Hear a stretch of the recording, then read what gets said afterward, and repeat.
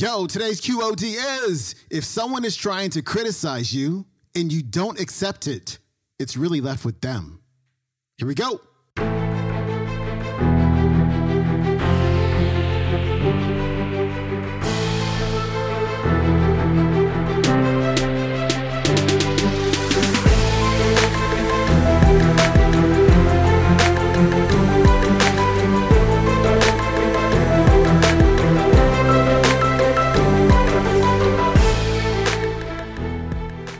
Welcome back to the Quote of the Day Show. I'm your host, Sean Croxton of SeanCroxton.com. We've got Marisa Peer back on the show today. And today, Marisa is going to share some wisdom on the acceptance of praise and the rejection of criticism. Here's Marisa. You know, I've worked with people for, 25 years. And they have this disconnect where they let in criticism and reject praise, particularly women. So if you say to a woman, "Oh, you look fantastic at that," they go, "Oh, I've had it for 6 years." "Oh, you look lovely," or "I haven't even washed my hair today," or "Wow, I did a great speech." "Yeah, but I forgot the most important bit." So it's an interesting thing that they reject praise and they kind of actually almost criticize themselves. And when I was in the States last week, I was looking on Amazon.com at one of my books, just because I've just started this thing of like responding to people that review it and going, "Well, thank you very much." And on Amazon.com, they have a different thing. If you buy a book and you like it, you can highlight bits you like and put it up.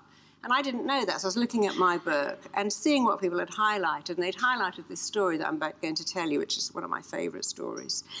So criticism.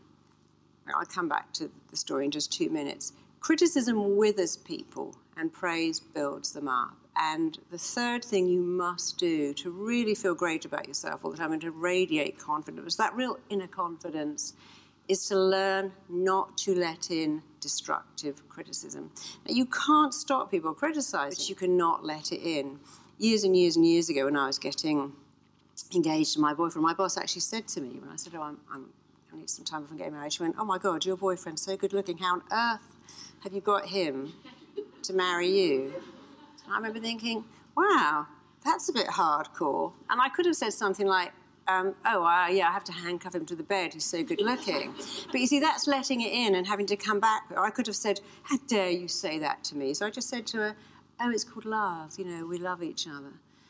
And I didn't let it in because I thought, wow, she must be a really unhappy person to do that. But much, much later, it's obviously a different boyfriend, someone said to me, "God, your boyfriend is so unattractive. You could do so much better. Why are you with him?" And I went, that's what an amazing guy he is, because I've never even seen that. I just think he's incredible. And my daughter said to me, "Mummy, he's really ugly." And I said, "Yeah, I know.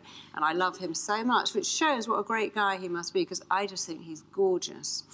And, of course, my daughter then realised that she couldn't go anywhere with that because I didn't let it in. And so if you can learn not to let in destructive criticism, that too will change your life. But you can't stop people saying things. But I'm going to give you a couple of tips. So someone comes up to you and goes, "Oh my God, you look awful in that," or "Why did you get your hair cut?" or "I don't know why you thought that presentation was going to work. It was terrible." And what you say to them is, "I'm sorry, I didn't actually get that. Can you say it again?"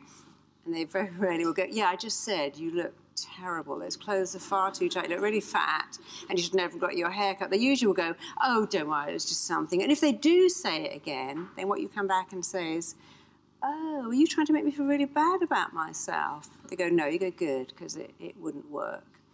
And the other option is to just say, "Thank you for sharing." And it's really weird because I was driving through LA with my husband and his son was in the back. And his son was really telling my husband off. And I noticed him just saying, "Thank you for sharing." And he said it again, "Thank you for sharing." And I thought, it's so cool that he does this now too, because he used to get really wound up and they'd have big fights. And he just said, "Thank you for sharing," which is basically saying, "Okay, I've observed what you've said. I've got nothing to comment on, and I'm not going to let it in." So here's this story that I noticed people had highlighted from my book. This journalist had gone to interview some kind of guru. I think it was Sai Baba, but it doesn't matter who it was.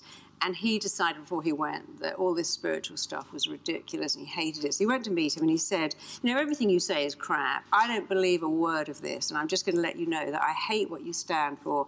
I hate what you're saying. I don't believe in it."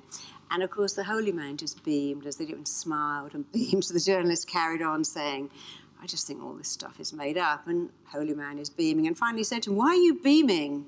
I'm telling you that I hate what you do and I think you're fake.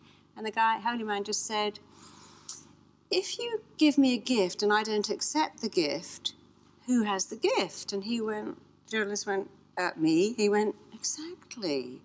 I'm not accepting any of this. And so it's left with you. And I noticed on Amazon how many people had highlighted that story because it's true.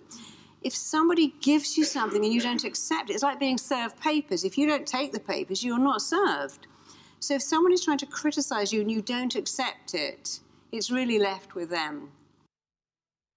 All right, that was Marisa Peer. Her website is marisapeer.com, and you can find today's talk on YouTube. It is called 9 Steps to Mastermind Your Life, Step 3. I will see you tomorrow with Dr. Wayne Dyer. I'll see you then. Have a great day. Peace.